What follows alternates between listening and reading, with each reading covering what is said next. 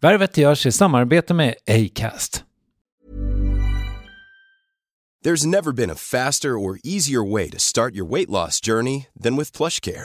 PlushCare accepts most insurance plans and gives you online access to board-certified physicians who can prescribe FDA-approved weight loss medications like Wegovy and Zepbound for those who qualify. Take charge of your health and speak with a board-certified physician about a weight loss plan that's right for you. Get started today at plushcare.com/weightloss. That's plushcare.com/weightloss. plushcare.com/weightloss. Hey, it's Ryan Reynolds, and I'm here with Keith, co-star of my upcoming film, If, only in theaters May 17th. Do you want to tell people the big news? All right, I'll do it. Sign up now and you'll get unlimited for $15 a month and 6 months of Paramount Plus Essential Plan on us. MintMobile.com/switch. Upfront payment of $45 equivalent to $15 per month. Unlimited over 40 gigabytes per month. Face lower speeds. Videos at 480p. Active Mint customers by 531.24 get 6 months of Paramount Plus Essential Plan. Auto renews after 6 months. Offer ends May 31st, 2024. Separate Paramount Plus registration required. Terms and conditions apply if rated PG. Quality sleep is essential. That's why the Sleep Number Smart Bed is designed for your ever-evolving sleep needs. Need a bed that's firmer or softer on either side? Helps you sleep at a comfortable temperature? Sleep Number Smart Beds let you individualize your comfort, so you sleep better together. J.D. Power ranks Sleep Number #1 in customer satisfaction with mattresses purchased in-store. And now, save 50% on the Sleep Number Limited Edition Smart Bed for a limited time. For J.D. Power 2023 award information, visit jdpower.com/awards. Only at a Sleep Number store or sleepnumber.com. Värvet presenteras i samarbete med Nasonex, utomhusmöjliggöraren, som de inte kallar sig av någon märklig anledning. Men det är i alla fall Sveriges mest köpta antiinflammatoriska nässpray mot allergisk snuva. Och nu kommer ett litet test, så fram med papper och penna du som lyssnar, nu kör vi. Fråga 1. Vill du vara ute mer i naturen? Fråga 2. Sitter du framför en skärm lite för mycket? Fråga 3. Är du allergisk? Om du har svarat ja på någon av frågorna så tycker jag att du ska bege dig till beanoutsider.se. Jag vill för övrigt poängtera att Nasonex nässpray är ett receptfritt läkemedel från 18 år för behandling av symptom vid säsongsbunden och perenn allergisk snuva. Rådfråga läkare om du är eller tror dig vara gravid eller ammar, eller om du planerar att skaffa barn, har en obehandlad infektion i näsan, nyligen har genomgått en näsoperation eller har en skada i näsan. Får ingen effekt inom 14 dagar eller om du redan använder läkemedel med kortison ska du kontakta läkare. Använd ej mer än 3 månader utan läkarkontakt. Stort tack Nasonex och beanoutsider.se.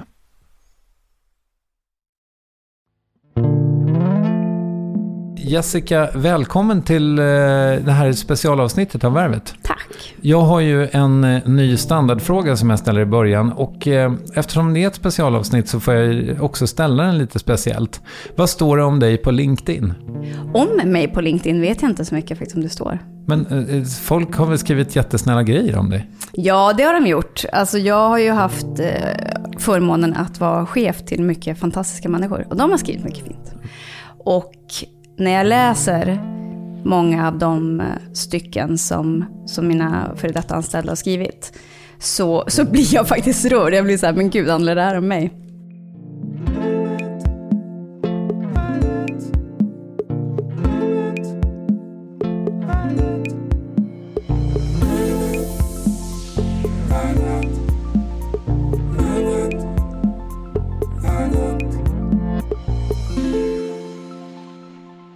Med den här förutsättningen att någon köpt sig plats i Värvet så är det ju sådär alldeles extra superosäkert om det ska bli bra.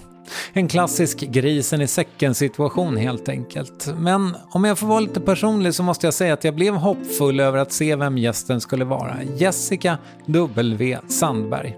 Jag känner till henne som föreläsare och energisk PR-person med patos. De jobb jag sett att hon har varit inblandad i har ofta haft hög densitet när det kommer till värderingar. Som när hon var med och döpte om Pressbyrån till Queerbyrån under Prideveckan eller i kampanjer för Friends och SOS Barnbyar och så vidare. Och sen, när jag läste på upptäckte jag också att hon har gjort mycket och gör radio. Så jag visste att det här Musikhjälpen specialavsnittet av Värvet kunde bli bra. Men att det skulle bli det mest känslosamma i poddens historia, det hade jag rakt inte räknat med, kan jag säga. Här är Jessica W. Sandberg, varsågoda. Jag vet att du kommer norrifrån, men jag vågar inte gissa på Piteå. Så varifrån är du? Piteå. Kolla! Yes. Jag är ju ändå ett geni, va? Nej, men för du har ju ett väldigt kraftigt Pitemål. Är det så? Det där tycker jag är så intressant. Det är ju så att vi människor hör ju inte samma röst i våra huvuden när vi pratar som den hörs när den kommer ut. Sådär. Därför blir många ofta chockade om de är i radio och bara låter sådär. Jag upplever ju inte att den är så stark, och det är ju klart. Men sen så tränade jag bort det där också när jag flyttade till Stockholm. Och sen åkte jag tillbaka till Piteå och jobbade med ett projekt där uppe, ett radioprojekt för unga. Och då fick jag tillbaka, så att när jag väl kom tillbaka till Stockholm igen efter, vad var det, ett drygt halvår, så har jag nog gjort en mer balanserad del där det faktiskt har någon form av personlighet i vad jag har för rötter. Men också inte det här grova. Jo, men visst är det så. Jo. Men vadå, under en period, liksom, du flyttade ju hit när du var så ung också. Men då pratade du verkligen stockholmska, eller? Ja, inte i början, alltså så. Men jag tränade väldigt, väldigt hårt på det. Plus att i alla fall men norrländskan generellt är ju rätt långsam. Alltså det går ju långsamt. Så att när jag lyssnade på mig själv då, eftersom att jag pluggade media, så märkte jag ju att jag pratade långsammare än vad jag själv uppfattade det som. Sådär. Så det tränade jag ju. Så det handlar ju både om tempo och att träna bort själva dialekten. Så jag ska inte säga att jag har ett stockholmska. Det gick säkert att orientera att jag inte bodde på Söder. Men den var mycket, mycket renare än vad den är idag. Okej. Men det är ju fint att man har det. Ja, men det är ju också, jag tänker så här, jag flyttade hit när jag var 16 år. Alltså det är ju inte den här perioden i livet, ska jag säga. I alla fall inte jag som var den här självsäkra, stabila och liksom, vem var jag i identiteten. Så att idag så tycker jag ju att det är superfint. Då tyckte jag ju inte det, för då var ju Stockholm alltid coola och häftiga och nya, helt enkelt. Kan du ta oss tillbaka till Piteå då? Hur var ditt liv där? Ja, jag flyttade ju för att det var skit faktiskt. Okay. Så. Det var, alltså det är ju alltid lätt att titta med vuxna ögon på saker och ting. Men jag hade en skolgång som var extremt kantad av mobbning. Och blir ju så här en klassisk, de här personerna som någon form ska göra en revansch och bli lite mer stå på scener och höra våra egna röster. Sådär. Men den var tuff, och det var mycket otrygghet helt enkelt. Och det gjorde också att jag var i Stockholm första gången jag var 12 år över en dag. Och på den tiden så hade centralstationen i Stockholm, hade då, där SJ-loungen idag ligger, så fanns det ett bollhav med de här runda färgglada bollarna som jag hade sett på tv. Och inbillade mig att när du kastar i det här havet så är det så här gosigt och mysigt. Så jag är på centralstationen, kastar mig i det här bollhavet, men det är ju plastbollar. Bam! Alltså, det är ett av de starka minnena. Men på centralen fanns då också... Men vänta, du åker hit helt ensam? Nej, jag åkte med min pappa och en kompis. Nej. Jag drog inte liksom som 12-åring. Så jag var med min pappa och hans kompis. Men vi gjorde ändå lite så här detour runt. Och då, jag vet inte varför, jag har ingen aning om vad jag gjorde på centralen just då. Men centralen för mig då var... Men lite grann upplevelsen när jag går till New York och Grand Central Station. Alltså det är så här stort, och det är på något sätt nästan övermäktigt, för det är så mycket intryck som händer. Så där så valsade vi runt, och förutom bollhavet så fanns det då en maskin som man kunde ställa sig på, typ casha 10 kronor eller någonting. Och så fick du ett horoskop. Och sen så i det här horoskopet så fanns det lyckonummer, och sen var vi på Gröna Lund och så använde de här lyckonumren, och så vann jag någon liten gosedjursgrej och så vidare. Så att det är så mycket som är starka minnen från den tiden. Så den dagen när jag var 12 bestämde jag mig att jag skulle flytta till Stockholm. Och då helt enkelt första möjliga chans jag fick så gjorde jag det. Och på den tiden var det inte heller fria skolval. Så att det var betydligt mer komplicerat att lyckas flytta till en skola i Stockholm. Men när du började gymnasiet då skulle du hit liksom? Ja, jag gick 1 år i Piteå och sen så började jag om. Helt enkelt, här i Stockholm. Varför var du mobbad? Ja, det vet jag faktiskt inte. Okay. Alltså det är ju... I slutändan som vuxen så har jag ju mitt svar så här, men barn mår dåligt hemma. man har hellre makten än blir utsatt för makten, den typiska delarna. Jag tror att det är mer sådana saker som styr, att det blir, vem blir mobbaren och vem blir mobbad. Jag tror inte att det är någon science fiction på det, utan det är makthierarki och så sätts den helt enkelt. Alltså, det här kanske är en romantisk bild, men jag har fått för mig, eller vill i alla fall att det ska vara så att de som blir utsatta för mobbing på något sätt har en safe harbor, liksom någon slags fristad där eller någon trygg zon liksom. Var det så för dig? Nej, och så här, det är ingen hemlighet att så här, om man skulle titta upp liksom mig på nätet, så kan man ju se också att jag har berättat till exempel att mina föräldrar är missbrukare av alkohol. Den där är för mig lite mer, jag ska inte säga nyanserad, men den frågan bär idag mer lager. Alltså det är, så att hemma var det inte tryggt, och det var heller inte tryggt i skolan. Och det gjorde också att jag brukar säga att mitt liv började när jag flyttade till Stockholm när jag var 16.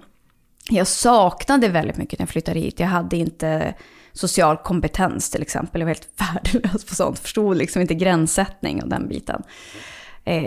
Klädde mig fruktansvärt. Det här var ju 90-talet. Många klädde sig fruktansvärt. Men det var den norrländska kombinationen med att inte också ha pengar.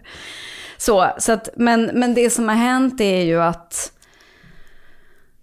med åren så har jag förstått att skillnaden mellan mina föräldrar är att pappa är den som är aktiv missbrukare. Och fördelen med honom är att han kan inte internet. Han kommer aldrig kunna höra det här. Medan min mamma hon dog förra året, var självmedicinerande och medberoende. Hon i sin tur lärde sig internet, med konsekvensen att hon också har lärt sig kolla upp mig och till exempel intervjuer där jag har sagt det. Vilket ju fullständigt krossade henne. Sådär. Och det är ju, alltså någonstans i det här, jag tror att många som växer upp dysfunktionellt kommer känna igen sig i den här otroligt komplicerade rollen av att vara ett barn men ändå förväntas vara den vuxna. Alltså även om jag är vuxen idag så är jag fortfarande barn till mina föräldrar. Men jag har så tidigt i mitt liv fått vara den vuxna, eller åtminstone ta hand om mig själv så jag får vuxen mot mig själv. Och det är klart att det har ju fått en massa konsekvenser i mitt liv och hur jag har levt mitt liv. Och den tycker jag är svår, för att när mamma väl började liksom de här sista åren berätta om saker som har hänt henne, så förstod jag så mycket. Alltså våra föräldrar är ju en summa av sin bakgrund och sina föräldrar och det som de har varit med om och den kontext och tid de är uppvuxna i. Så är det ju, precis som du och jag är. De delar som hon berättar om sig själv som är extremt privata och som i sin tur alltså gjorde mig, jag skulle ändå säga krossad på det sättet att jag kan inte ens riktigt gå till de tankarna för att jag tycker så synd om henne. Det gör ju att jag har liksom en vuxen förståelse för att alkoholen var svaret. Sådär. Så jag har mycket mer kärlek till mammas val av det så att säga än till pappas. Sen så är det så att fortfarande så tycker jag, alltså mitt känsloregister är fortfarande så här, om du har barn och du har problem med alkohol och du väljer alkoholen, då har du gjort ett val. Så.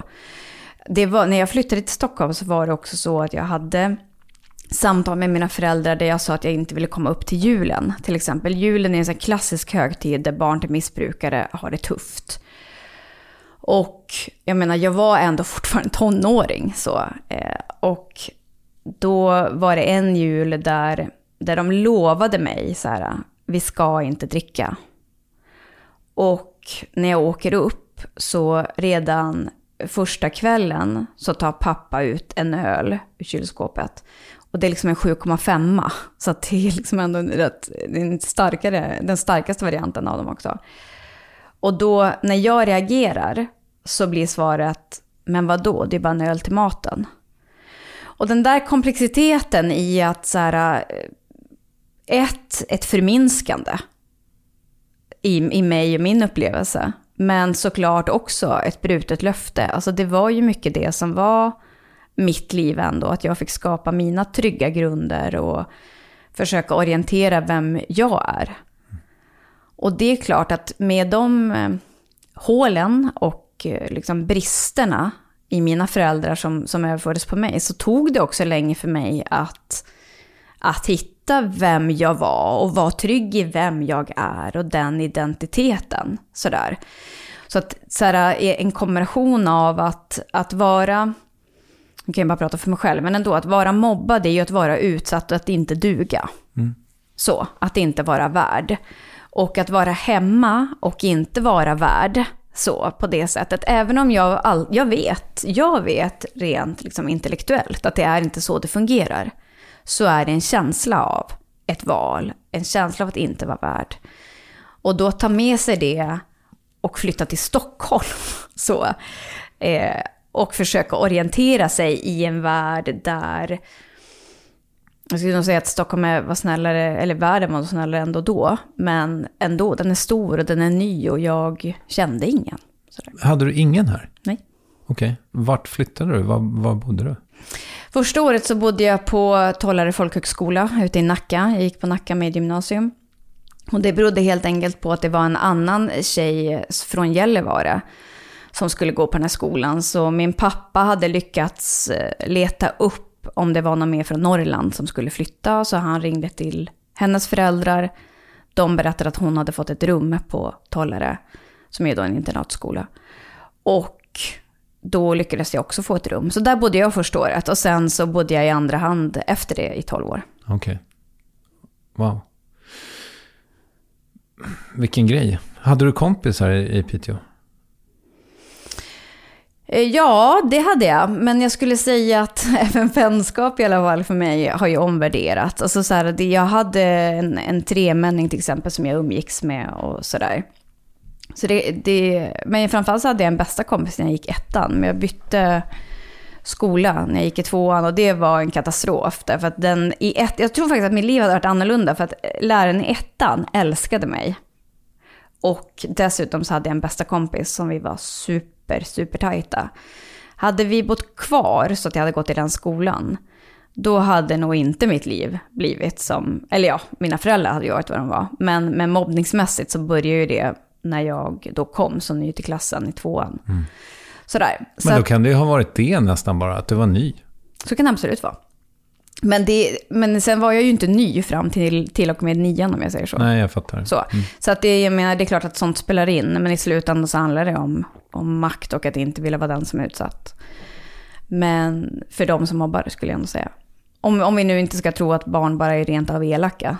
Det är klart, det finns ju också, men jag tror inte att det är så enkelt. Helt enkelt. Så jag tror att min självkänsla hade nog varit en annan när jag var ung. Om jag hade haft det ursprunget där jag började i ettan, så att säga. Men sen så ska jag säga att alltså, riktigt djup vänskap, där man delar saker väldigt privat, det fick jag inte förrän jag flyttade till Stockholm. Du, alltså när din mamma gick bort då, vi är ju Facebook-kompisar sedan länge tillbaka, du och jag. Så nu scrollade jag igenom liksom, och dina kärleksförklaringar kring henne när hon gick bort var ju jättefina liksom. Men hann ni prata, var ni klara liksom? Alltså jag kommer att bli skitledsen, och det beror på att jag är liksom inte klar med sorgen. Nej, alltså jag tycker det är superviktigt att prata om sorg. En annan av dina gäster, Ebba Busch, sa till mig att sorg är kärlek som inte har någonstans att ta vägen. Den har jag verkligen tagit med mig när hon sa det. Så därför är det ju liksom på ett sätt fint. Men alltså det är därför det är så. Det är därför jag förstod vart du ville komma med din första fråga, men jag duckade den. Därför att det känns som ett sånt otroligt svek mot mamma. hon gick ju bort då i sommaren 2020 och hade länge men under ett antal månader hade hon sökt hjälp från sjukvården. För hon hade en hiskelig hosta till att börja med, och då valde de att ta ett covid-test och skicka hem henne, och sen så hon sökte hjälp igen så skickade man hem henne alltså veckor innan hon åkte in akut med hostmedicin. Så att de valde ju aldrig att göra någonting. Alltså sådär, kolla vad som var fel. Och det är ju en konsekvens av pandemin på något sätt. Alltså så här att man blir så rädd för den typen av... Ja, men de symptom som covid kan ge. Och det finns ju många sådana vittnesmål nu. Där man helt enkelt missar att ta hand om allvarligt sjuka. Så det visade sig att hon hade lungcancer. Och ambulansen hade till och med varit hemma hos mina föräldrar dagen innan och bedömt att hon inte behövde åka in. Och 2,5 veckor senare är hon död.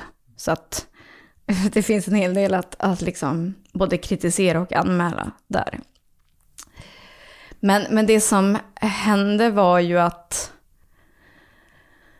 en kombination av det här som jag sa innan om att hon gav berättelser om sitt liv som gjorde att vi har bråkat jättemycket genom åren. Alltså någon form av klassisk mamma-dotter-relation som jag tycker att det vittnas om ofta, vilket är supersorgligt. Men det beror ju också på att vi var jättelika, så vi var superlika. Och så att min empati för mamma alltså det var som att vi hade inte riktigt känt varandra. Och när hon började berätta saker som har hänt henne så kan jag också förstå varför vi inte kände varandra. Verkligen. Så att när hon gav det så blev det ju så mycket fler nyanser i vår relation.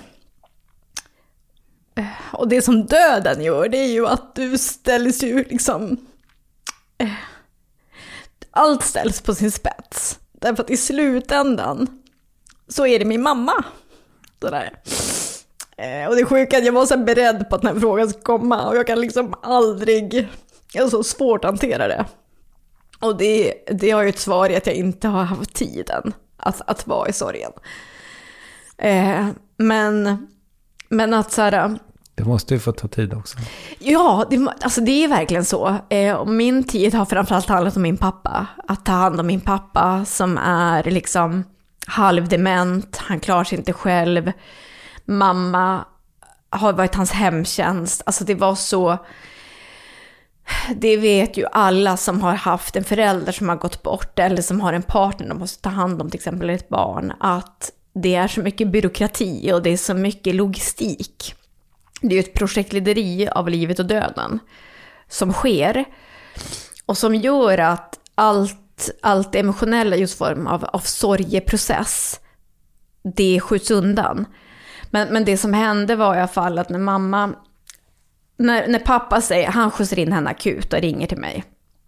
Och då bodde jag i Stockholm. Och då så, det är någonting som bara klickar i mig och jag vet att det är allvarligt. Sådär. För pappa hade varit på sjukhus själv bara veckorna innan och då hade jag inte reagerat likadant till exempel. Så att när han ger det, då så här, jag är hemma hos kompisar på middag så jag så här, rusar hem, börjar googla efter en bil och hyra bil, för jag hade inte bil på den tiden. Och det fanns 2 i hela Stockholm eftersom att alla var på hemester. Sådär. Så jag lyckas hyra en bil, behöver ta antikroppstester som visar att jag hade antikroppar, och då åkte jag bara upp till Piteå. Så att när jag korsar kommungränsen med bil till Piteå så ringer mamma och så frågar hon om jag kör eller om jag sitter bredvid, och jag satt bredvid då. Och så säger hon att hon har lungcancer. Och så åker jag upp till henne. Det där. Och alltså lungcancer har ju samma liksom till den som covid. Det vill säga att du kvävs ju helt enkelt. Skillnaden är att covid-patienter försätts ju ofta i koma. Det gör du inte med lungcancer. Utan det är ju en utdragen väg till att dö. Liksom. Så, hon hade ju en extrem dödsångest ihop med att inte kunna andas. Och hade jätteont. Så liksom att se det är liksom, det går inte att beskriva. Och det är ett otroligt långt svar på din fråga som var mig var nära. Men det behövs liksom på något sätt den historien och avslutet, för att vi fick 16 dagar ihop då. Och de var så sjukt viktiga. Det var allt. Alltså hade någon frågat mig innan på jag skulle reagera om mina föräldrar dog, skulle jag aldrig säga det facit som jag idag vet. Sådär. Så den typen av kärleksförklaringar som jag har gett till mamma liksom, i sociala medier efteråt är ju någon sorts, det är en sorts liksom sammanfattning av att jag är hon och hon är jag. Sådär.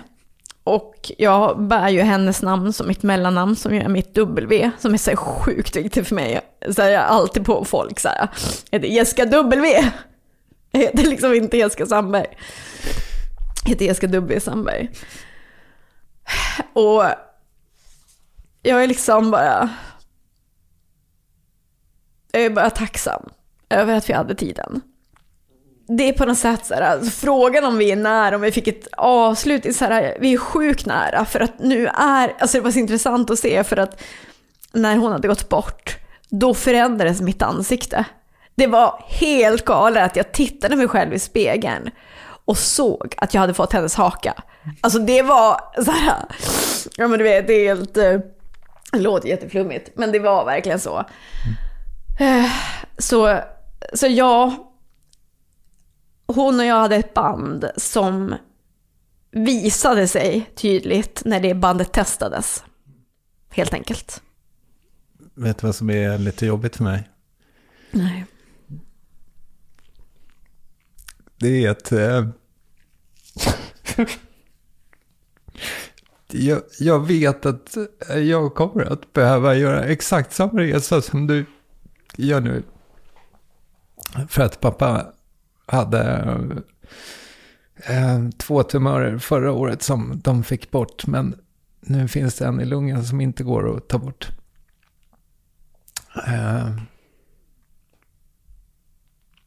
Ja. Pratar ni om det?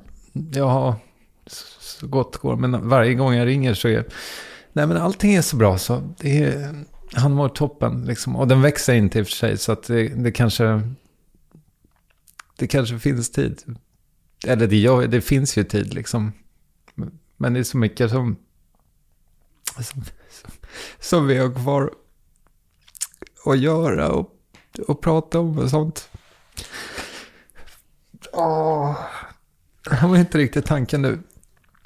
Jag tänker att det är det som är det, alltså, jag brukar alltid säga det om sorg och liksom just det här med döden, att alltså vi som är, om jag ska generalisera, om man är uppvuxen och född i Sverige av svenska föräldrar med den svenska kulturen, så har vi så otroligt liten relation till det här med livet och döden och hur de sitter ihop och sorgen. Och vi pratar liksom inte om det. Det är helt galet. Varför pratar vi inte om det mest naturliga i världen? Och det är ju såklart liksom en rädsla i det, tror jag. Men om man tittar på andra delar, alltså Sydeuropa, Mellanöstern, Afrika, där är familj på något sätt så sammansvetsat med de två tingen. Att livet också innehåller döden. Så. Men det är för att vi, liksom Cecilias familj, min tjej fransyska, där är det ju liksom, där lämnar man ju aldrig hemmet. Alltså visst, du flyttar ut, men du lämnar aldrig hemmet. Du är liksom, mormor är ju the centerpiece av familjen liksom. Och vår liksom 40-talistgenerationen, jag vet inte om det började med dem, men de sparkar ju ut oss. Liksom när vi är myndiga, då är det klart. Då är de klara, då ska de spela golf. Och sen så kanske man får liksom tillbaka dem lite när man själv får barn. Men Men jag har verkligen, det har blivit väldigt tydligt med pandemin så. Nej men verkligen, och jag tycker också så här, om vi ser i den tid vi lever nu, så det som händer med människor till exempel som lever på ålderdomshem eller som går bort under den här tiden. Jag hade förmånen att vara med min mamma. Jag kan inte ens föreställa mig, jag har vänner som har haft föräldrar som har gått bort under pandemin och som inte fick träffa dem. Alltså som får träffa dem sista minuterna när de ligger i koma. Alltså det är tyranneri. Alltså det är fruktansvärt. Och så har vi en massa människor på ålderdomshem som är instängda i ensamhet. Alltså jag tycker att det är en otroligt intressant diskussion att ha, som jag faktiskt, det är klart att det är politiska beslut som har lett till det. Men vi måste börja prata om det mänskliga.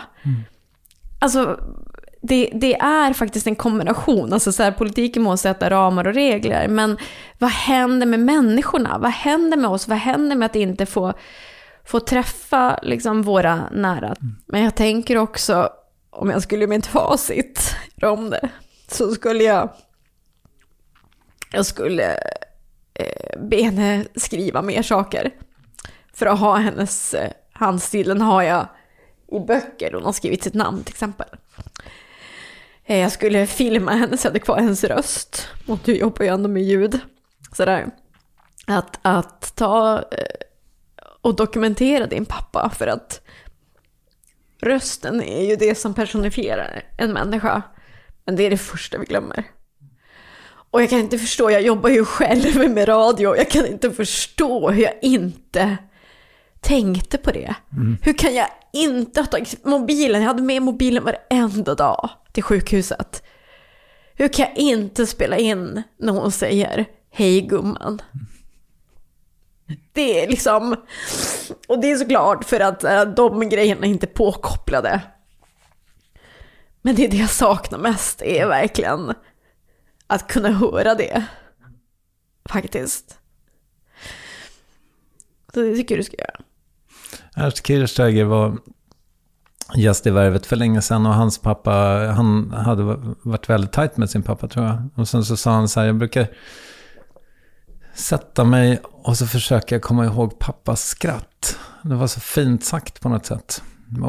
Men det hade ju varit mycket, mycket lättare ifall Ernst hade haft en podd. Exakt. Ja, så jag måste springa och snyta mig. Ja, gör det.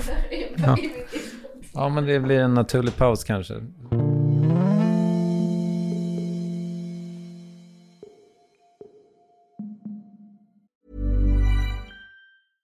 Ryan Reynolds here from Mint Mobile.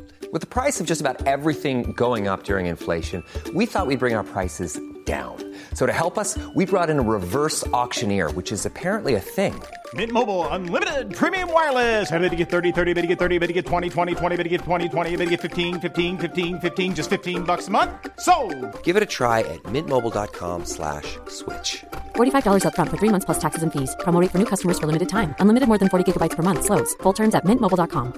Hi, I'm Daniel, founder of Pretty Litter. Did you know cats tend to hide symptoms of sickness and pain? I learned this the hard way after losing my cat, Gingy. So I created Pretty Litter, a health monitoring litter that helps detect early signs of illness by changing colors, saving you money and potentially your cat's life. Pretty Litter is veterinarian developed, and it's the easiest way to keep tabs on your fur baby's health right at home. Go to prettylitter.com and use code ACAST for 20% off your first order and a free cat toy. Terms and conditions apply. See site for details. Hey, it's Ryan Reynolds, and I'm here with Keith, co-star of my upcoming film, If, only in theaters May 17th. Do you want to tell people the big news?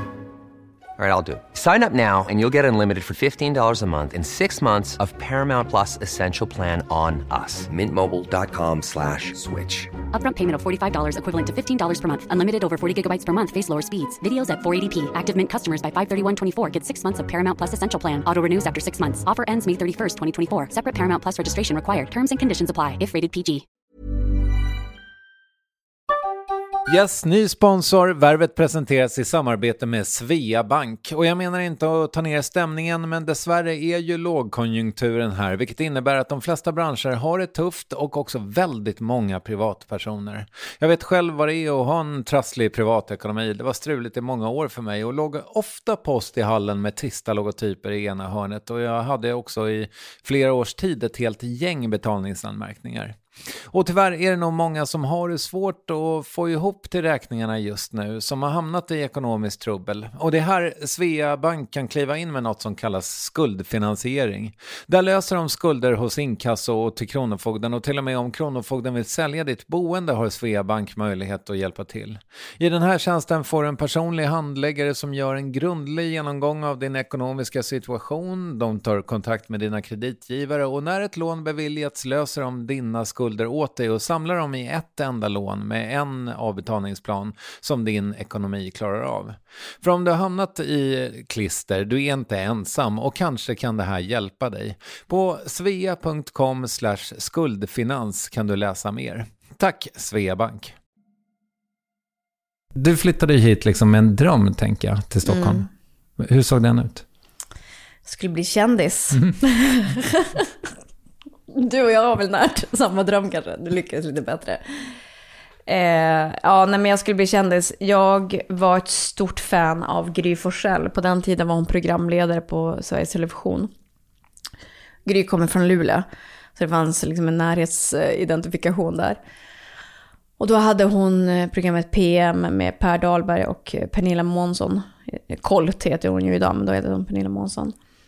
Och så fruktansvärt bra program tyckte jag. Jag tror faktiskt jag skulle tycka det än idag. Och de var oerhört bra ihop. Så jag ville bli den nya Gry Forssell. Och det var ju också då anledningen till att jag började plugga media. Just sådär. Vad lärde du dig i mediagymnasiet?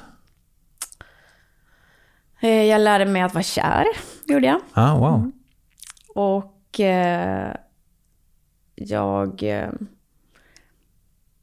jag lärde mig att jag faktiskt älskar foto. Så någonting som jag aldrig sen har fortsatt med. Och min tanke var ju tv. Alltså det var ju uteslutet. Men det blev radio. Och jag lärde mig också att jag inte brydde mig om att jag fick vara värdelös på historia. Sen tycker jag alltid sånt där sitter i pedagogik, men en annan fråga. Men att då fick jag ett IG på ett prov. Jag har aldrig skrattat så mycket i hela mitt liv.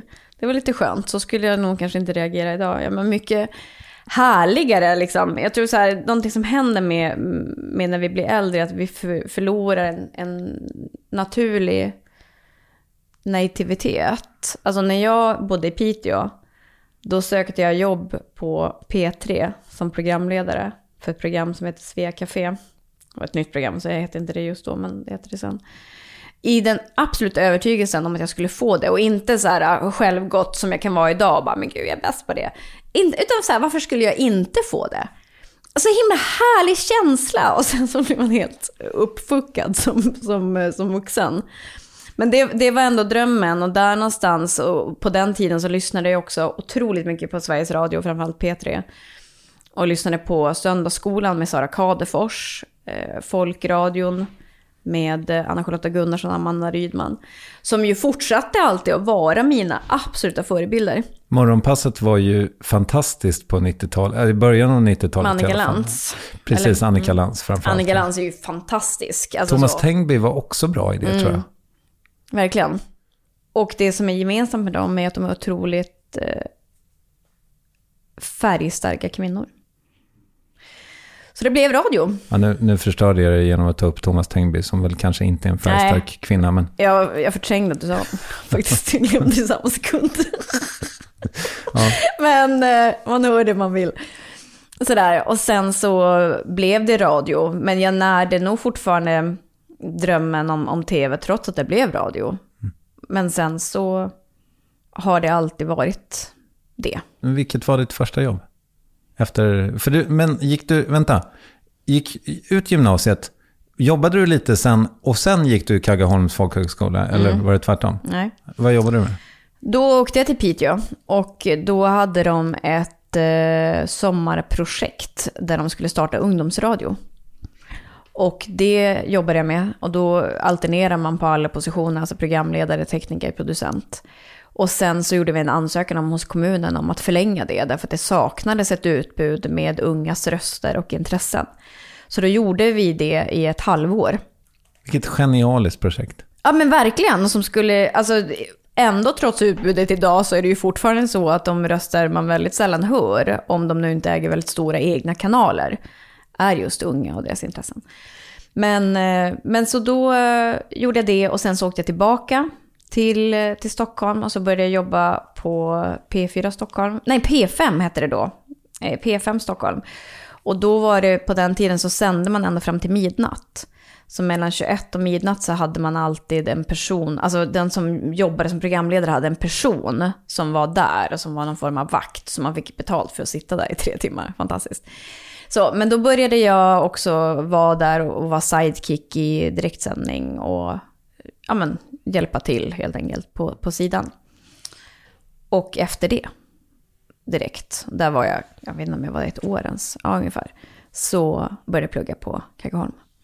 Och på den tiden så låg P5 på Skelagatan vid Barnhusbron och Kaggeholm låg på Ekerö. Ja, och jag bodde på Kungsholmen på den tiden.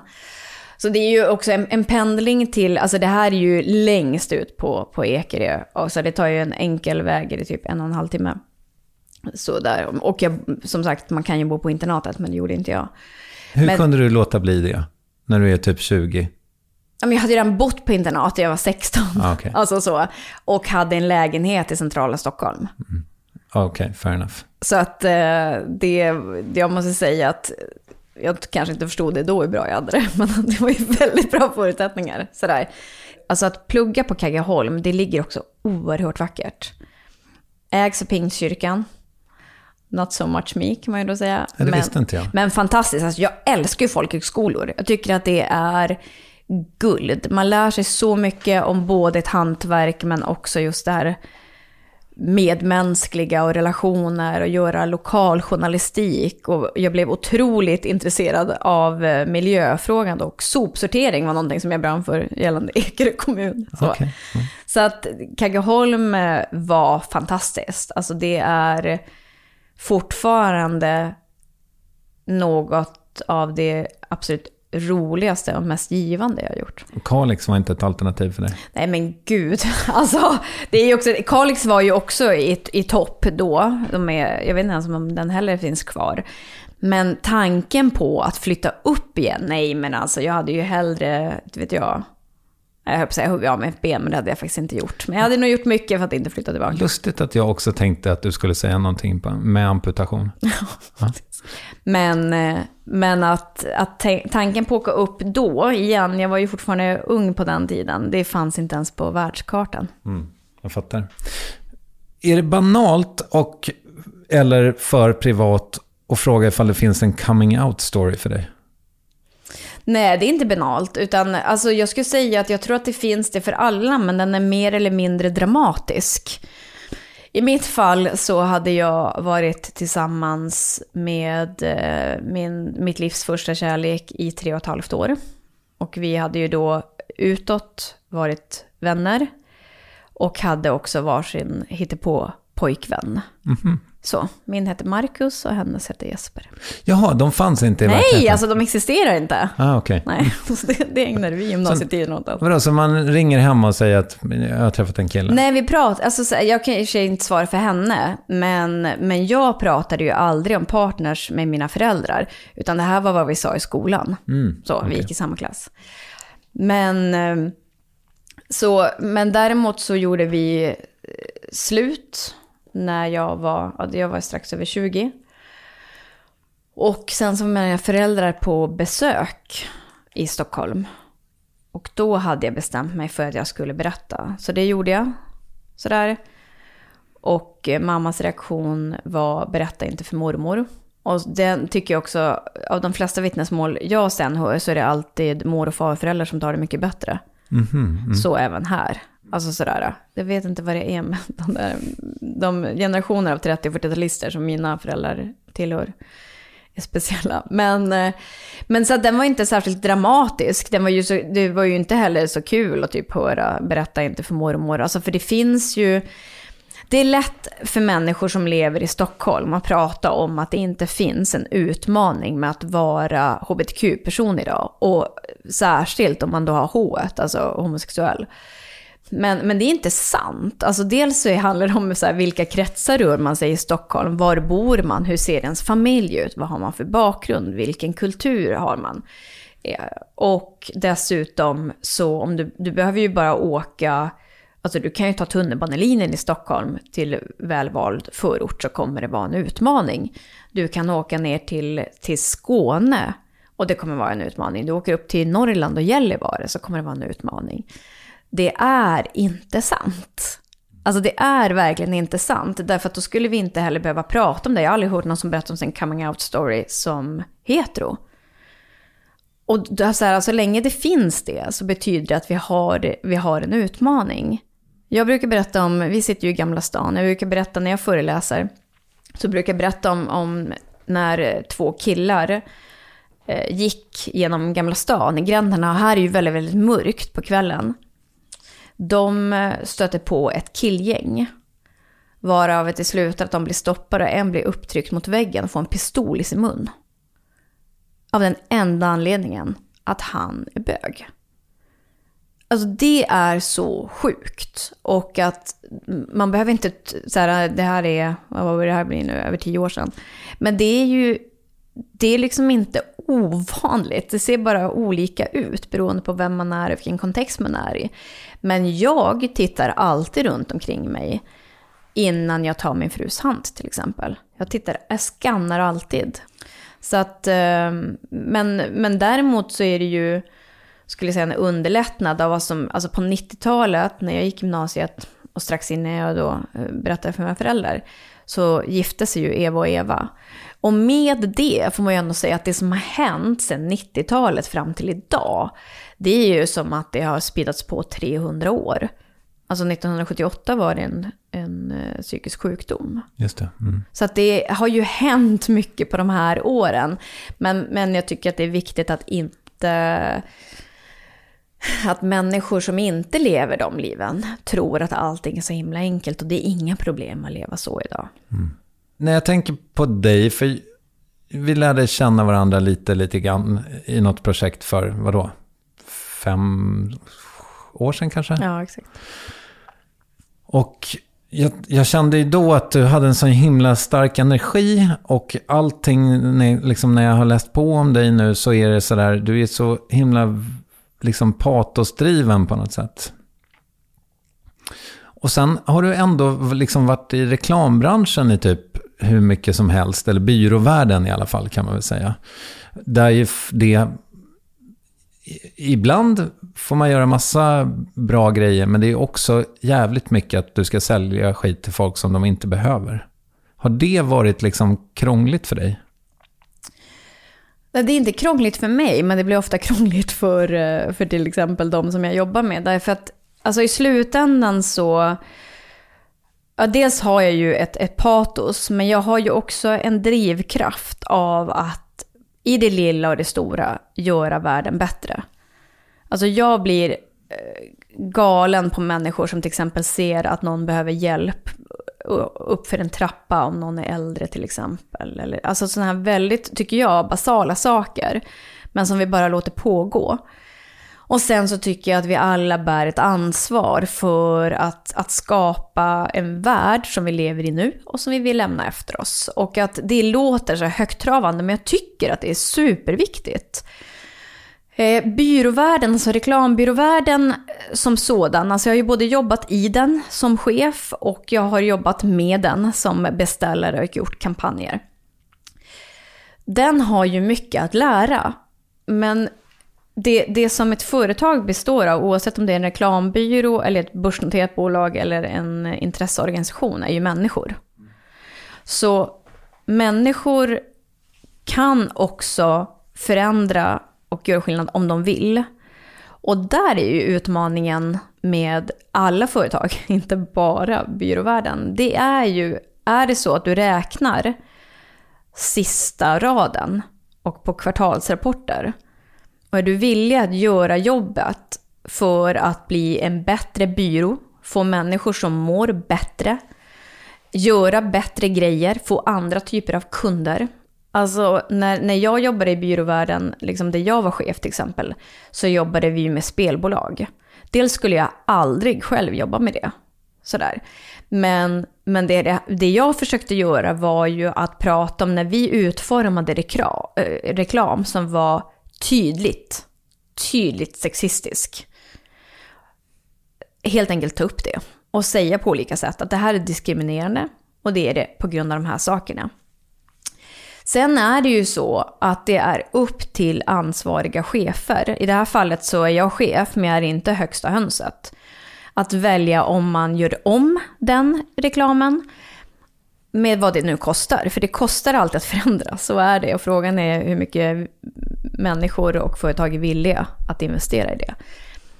Och tror ofta, skulle jag säga, att så här, men det spelar inte så stor roll. Utan så här, men vi släpper det här för det kommer att bli bra för kunden, vi ser inte det du ser. Det är ofta att jag får att jag överdriver eller liksom ser saker med glasögon mest för att vara en jobbig jäkel. Sådär. För mig är det mer en utmaning i att väldigt ofta tas jag in för att titta på saker, att hjälpa företag att leva värderingarna de säger att de har. Därför att det är lätt att ha dem på ett papper. Det svåra är hur du sen tar ut dem. För det handlar om allt. Det handlar om jargong. Det handlar om vem du väljer att jobba med. Det handlar om vilka typer av egenskaper du accepterar hos dina anställda. Är det okej att skrika på varandra till exempel? Är det en värdering vi har eller inte? Sådär. Men det som händer är ju att många gånger vill vi människor veta utmaningarna, problemen, sanningarna. Men om du ska förändra dem, så är det, då kommer vi tillbaka till så här, du kanske måste säga upp vissa, det kan kosta pengar, du måste kanske liksom dumpa en kampanj för att den faktiskt är fel. Hänt mig jättemånga gånger hos kunder, de är inte villiga att göra det för de ser att det blir en direktkostnad. Problemet är att slutkostnaden blir mycket mer än när du tappar förtroende. Och sen är jag kunder som tar in mig och faktiskt tar modet att göra det jag liksom rekommenderar dem att göra. Och då tror jag i det långa loppet att det kommer att betala sig. De gör bättre shit. Och de får också ut bättre saker. Folk kommer att gilla dem som människor, företag, varumärken och så vidare. Så komplexiteten sitter oftast mer på individnivå, skulle jag säga, än kanske på specifik branschnivå.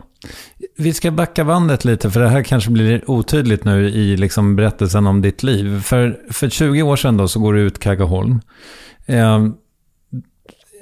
Tänker du att du ska jobba med radio igen då? Ja, alltså jag jobbar ju med radio då. Och då jobbar jag framförallt som frilansare på Sveriges Radio. Jag börjar på P4, flyttar till P3 och kommer in på P1. Och på den tiden så förstod jag inte hur då coolt det var att jobba på P1 då i radiobranschen.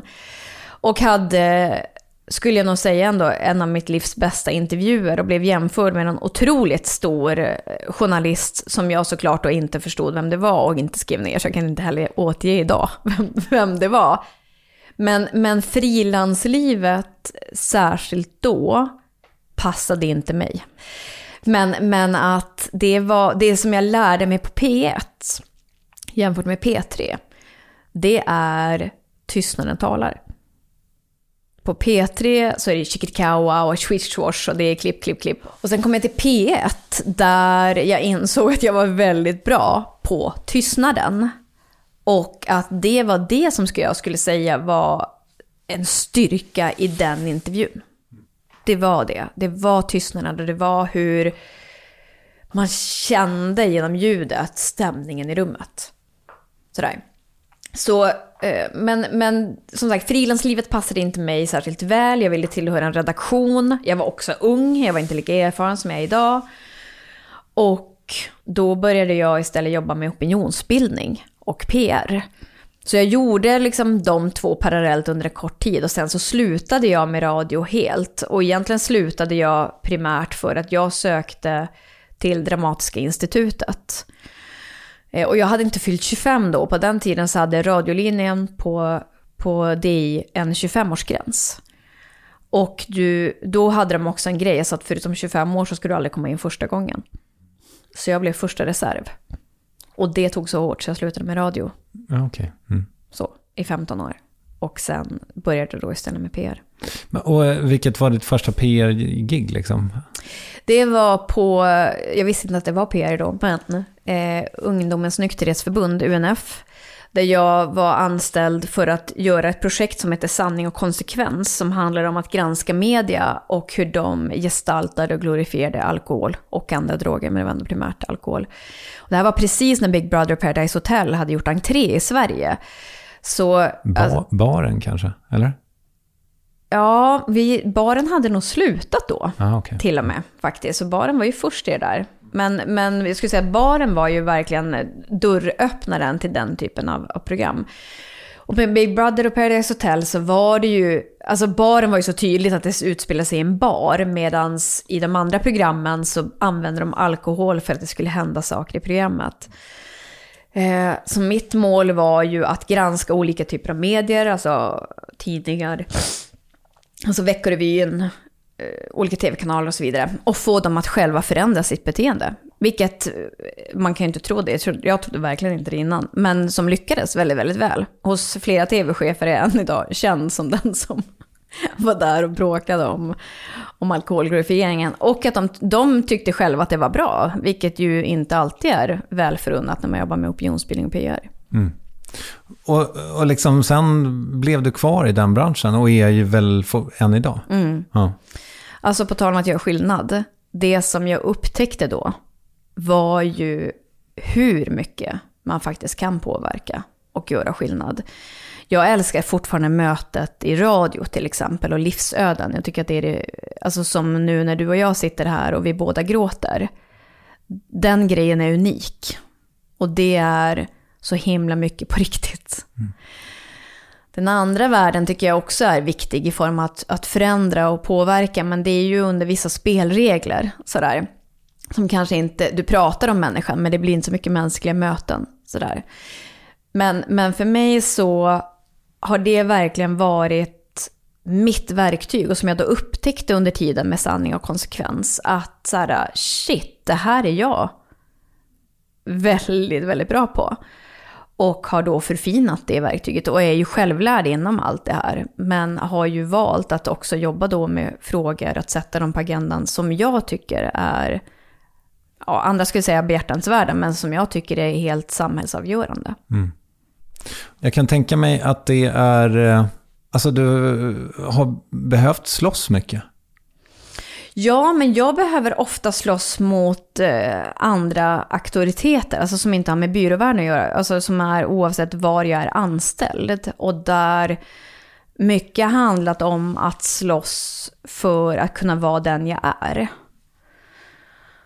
Nu, bara för att tydliggöra, det är inte så att jag är någon galen anarkist som bara liksom avskyr ledarskap och chefer och gör vad jag vill och så vidare. Men jag är väldigt medveten om vad jag är duktig på och vad jag tror kan göra skillnad.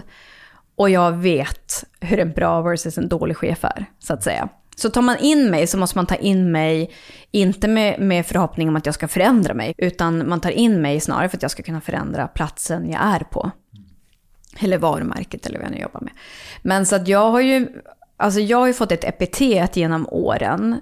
Och det jag sa innan på tal om min bakgrund, om att hitta mig själv. Så fick jag ju många gånger förklarat om mig att jag var en besvärlig person. Alltså genom att våga ställa frågor. Och våga utmana normer eller regler i syfte att någonting ska bli bättre. Så kallas jag besvärlig. Och det där, alltså om någon säger någonting tillräckligt många gånger så blir det också på något sätt en sanning även för en själv. Så jag har ju haft också många tvivel genom åren, så här, är det här sant? Är det så att jag typ är omöjlig då? Så jag har istället fått slåss för så här, vem är jag och vad tycker jag är viktigt? Och i det så har jag ju lyckats forma mig själv och att hitta så här, det jag har som kallas besvärlig är mitt patos. Och göra mig trygg i det. Och att när jag helt enkelt också paketerade det sen i mitt bolag med namnet Besvärlig sedan 1977. Då var det som att vända på en 5-öring och folk skrattade åt. Jag tycker att det är ett otroligt intelligent namn. Vilket är ju också spännande med kommunikation. Att du kan göra mycket och du kan göra skillnad med kommunikation. Men jag är ju samma person som jag var för, någonting kanske har hänt ändå, men för 5 eller 10 år sedan. Men jag är väldigt trygg och det är ju den stora skillnaden från förr. Så min kamp handlar ju om att när människor blir, oftast kvinnliga chefer, blir hotade av mig för det informella ledarskapet, då blir kampen i att så här, försöka förändra mig. Och det går ju inte, och då blir det istället en clinch, och då någon måste ju, i det fallet måste ju någon förlora. Det vill säga sluta. Alternativt kan man ju stanna och acceptera, men jag är inte så bra på att acceptera gängse. Så du har fått gå från ett och annat jobb? Nej, jag har slutat frivilligt. Jag har inte behövt gå. Så, men jag bestämmer mig ofta. Alltså du och jag träffades under tiden jag jobbade på SOS Barnbyar till exempel. Och där så togs jag in av en chef som var väldigt lik mig. Och som sen slutade. Och den nya chefen och jag var och är såklart olika. Och med det så såg jag också ett slut i att jag kan inte vara kvar på en plats. Men jag hade också vissa mål som jag ville göra innan jag slutade. Och när jag hade nått det slutgiltiga målet så sa jag upp mig i samband med det. Ja, jag fattar. När började du föreläsa? 2009. Wow. I samband med att jag var kommunikations- och marknadschef på Stockholm Pride. Okej. Och vad pratade du om då? Då pratade jag om normer och heteronormer, och det gör jag förvisso idag också. Men då pratade jag mycket mer specifikt till den kampanj vi gjorde. Jag pratade om värderingar och normer och vår värld och hur den påverkas av de här. Men också med ett kommunikationstänk. Därför att det är ändå om du är ett företag som kommunicerar, så blir ju din externa kommunikation någon form av ett facit på om du har förstått samhället, världen och värderingar i slutändan. Varför har du inte gått in i politiken? Jag har faktiskt haft flera som har sagt att jag skulle passa. Det ena är att jag skulle aldrig vara villig att jobba jämt. Alltså jag imponeras av människor som imponeras, eller som jobbar jämt. Det är det ena. Det andra är att jag tycker att det är, alltså det som händer som politiker är också ett internt politiskt spel. Jag är jätteduktig på strategi eller manipulation, om man vill säga så. Men jag tycker att det är fruktansvärt. Och jag tycker att det är höga kostnader som kommer med det. Och att jag vill ju brinna. Och jag tror att politiken som den är formad idag i Sverige har en otrolig tendens att släcka de drivkrafterna. Och istället, det är för svårt liksom. Ja, men för svårt, och framförallt så handlar det ju snarare om att du ska följa, alltså du har vissa regler du ska följa, och oavsett om det nu gäller vilken väg du kommer in i ett parti eller politiken så att säga. Men också sen så här, någon sorts hierarkisk fördelning. Alltså jag är ju inte beredd på det. Alltså jag tycker att hierarki är tydlighet, men jag avskyr maktmissbruk. Så. Och för mig så är politiken mycket det, att man rensar ut oliktänkande. Och det värsta jag vet är jag säger det. Sådär. Så istället har jag då hittat min form att jag påverkar ju politiken genom opinionsbildning. Jag hörde dig säga i en annan intervju att när folk jobbar för dig så att säga, när du är chef, att de inte behöver be om lov. Jag tyckte det var så uppfriskande sagt. Vill du utveckla det? Jag lever ju själv enligt den devisen och säger till alla mina anställda att be aldrig om lov. Be hellre om ursäkt. Och för mig så är den så självklar, men det är oavsett plats jag kommer till så är det någon form av revolution. Alltså jag tror inte på att kontrollera faktiskt. Alltså i slutändan så utgår jag från att så här, människor är anställda för att de är bra på det de gör. Om de inte är det kommer jag upptäcka det, då löser jag det. Men det andra är också att hur ska de kunna blomma om de ska kolla av hela tiden mot en chef eller mot mig. Så det implementerar jag även på den arbetsplats där jag konsultar nu. Att så här, det är bara att testa. Och jag säger också det om mig själv.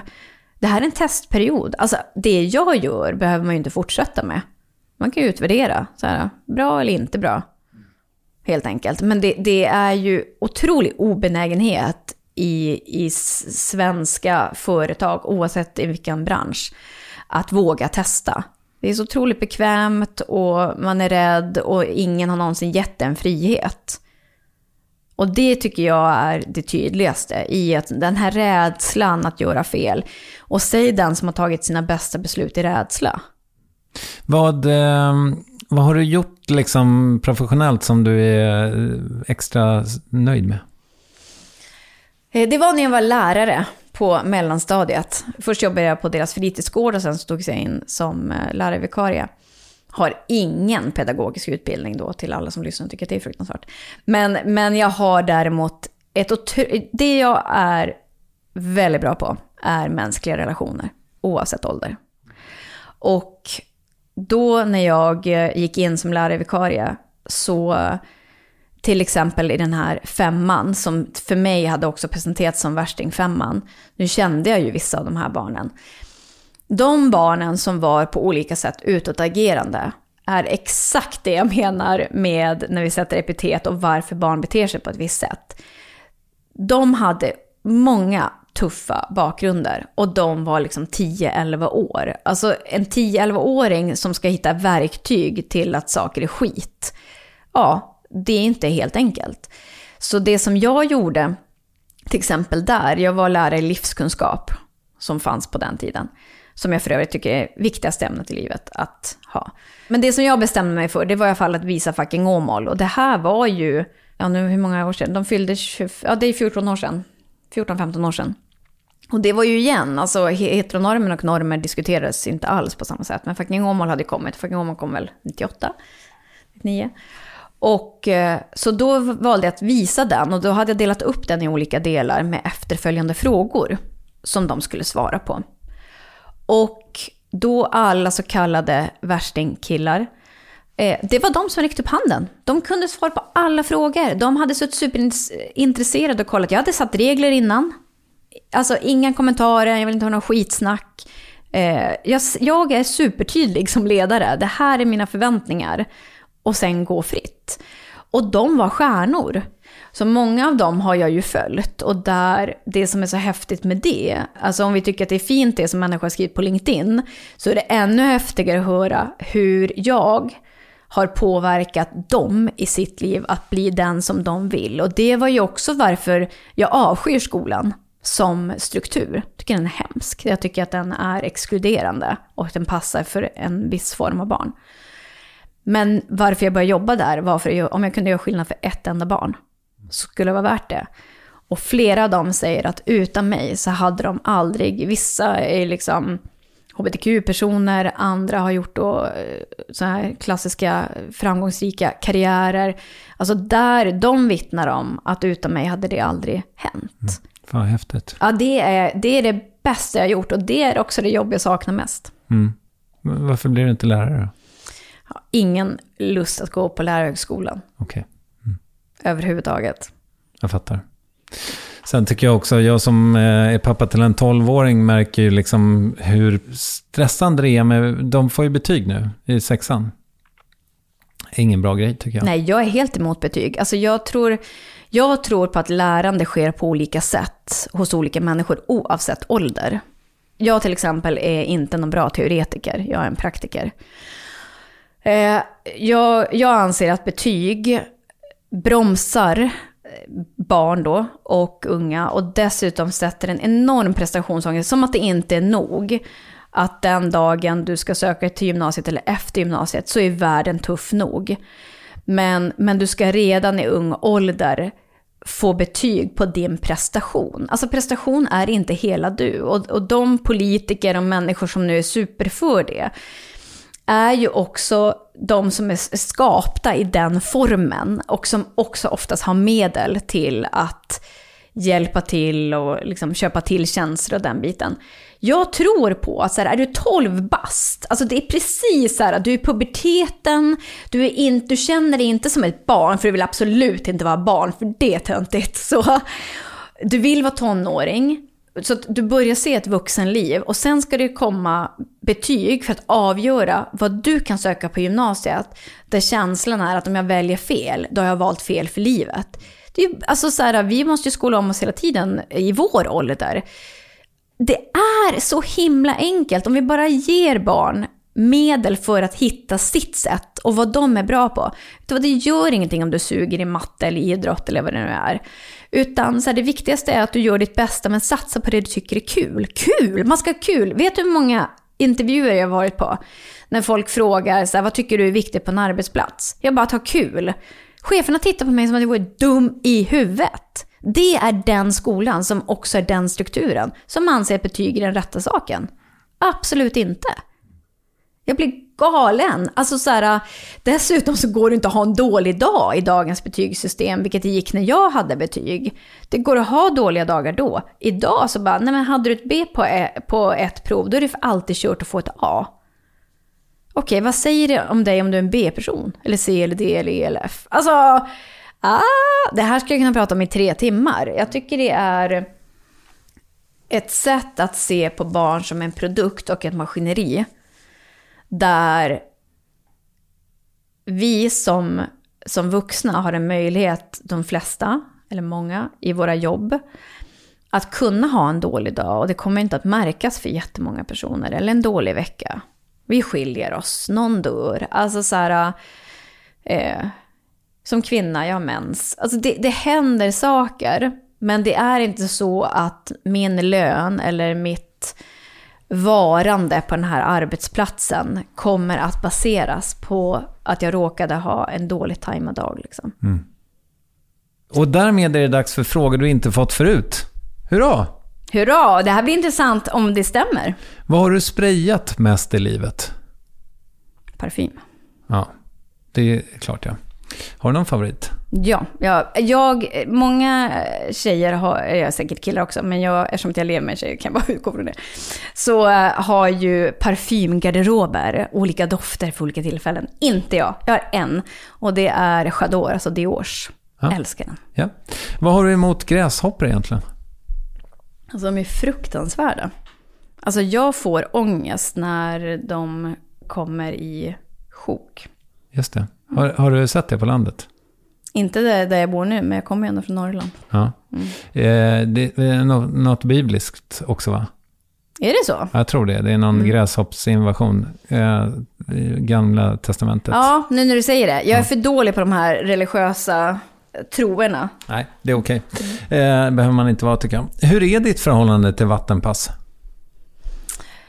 Ja, jag skulle säga att det är kluvet, därför att jag och min bättre hälft alltid bråkar när ett vattenpass är inblandat. Okay. För att vi kan absolut inte kommunicera med varandra. Vi jobbar båda med kommunikation, och det är ett skämt att vi inte kan ha en mellanmänsklig kommunikation kopplat till olika typer av projekt. Så om vi håller i en planka och ska vända den, så kommer vi alltid att tänka exakt tvärt emot varandra. Alltså det har inte hänt en gång på 10 år att vi tänker likadant. Så när vi har vattenpass, vilket vi ofta har, innan vi nu flyttade till gården, så flyttar jag i snitt en gång per år i lägenheter i Stockholm.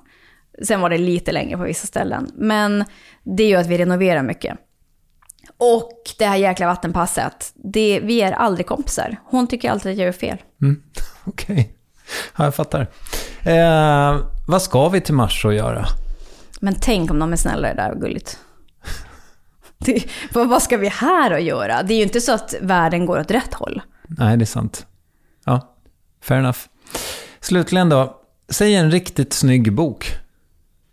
Jag har precis köpt en street art bok av artisten Goin. Aha. De är riktigt snygga. Alltså G-O-I-N. Ja. Anonym fransk manlig artist. Rätt svar. Med det så tackar jag för idag, om det inte är någonting du vill tillägga. Nej, jag vill tacka själv. Alltså jag tycker att vårt möte nu och att ha gråtit ihop, du är den första jag har gråtit med. Är det så? Ja, alltså om jag bortser från min fru som ju har varit med under den här resan, så är det så. Så jag uppskattar att vi kunde göra det. Ja, vad fint. Tack så mycket för att du kom. Tack, Kristoffer.